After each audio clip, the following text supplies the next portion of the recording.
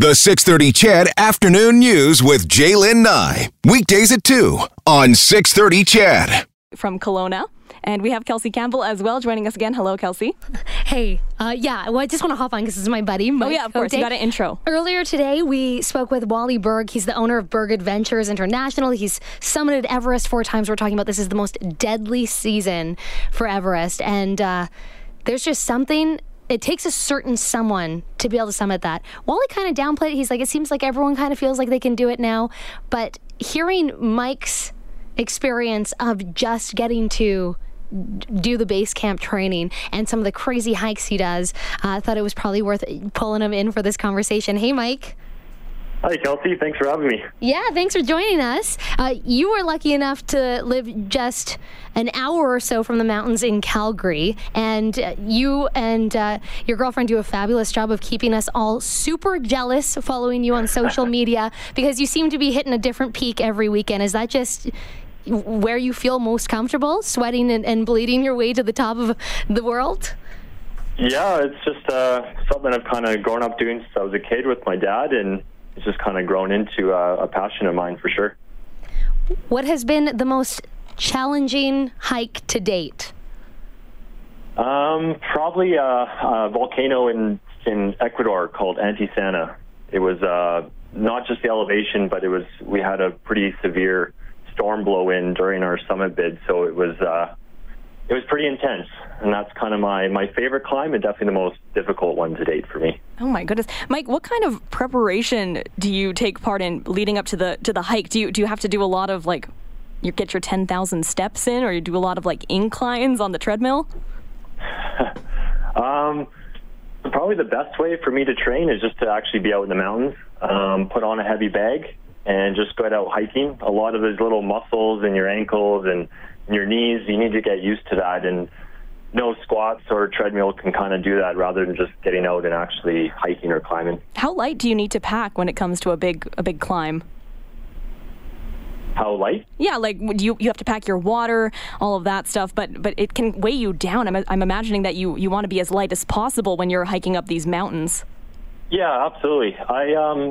Normally there's kind of a base camp established, so your big trekking bag or whatever it may be is kind of left there, and then absolutely you kind of have an alpine style, the lighter the better.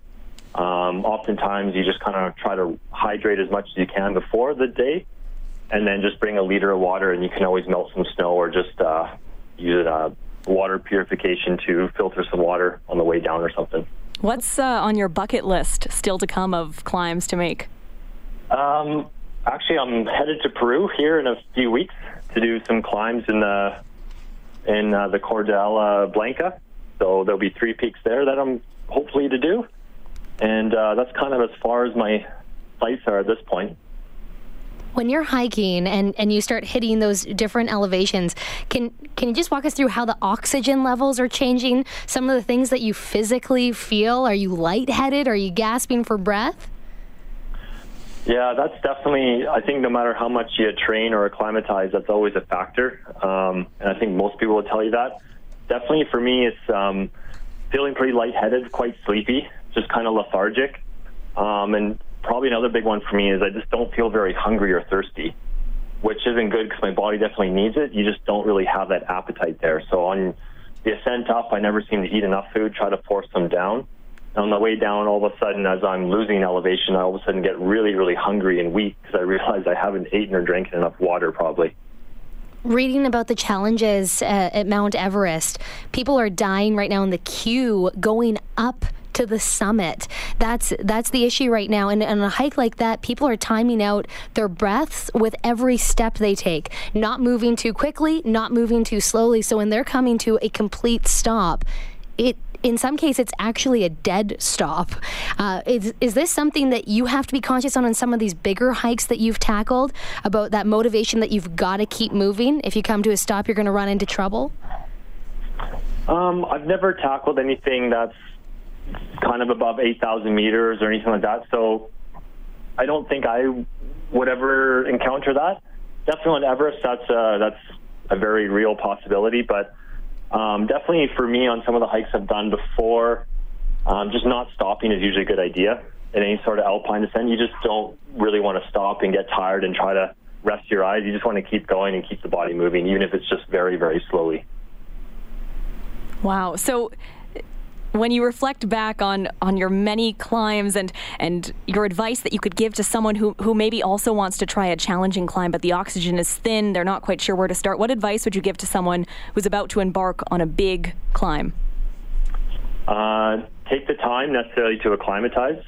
So have, whether it's just kind of having some rest days at high elevation, depending on where you are, or just doing some short hikes. So you hike high, sleep low, and just give yourself, your body enough time to kind of adapt to that.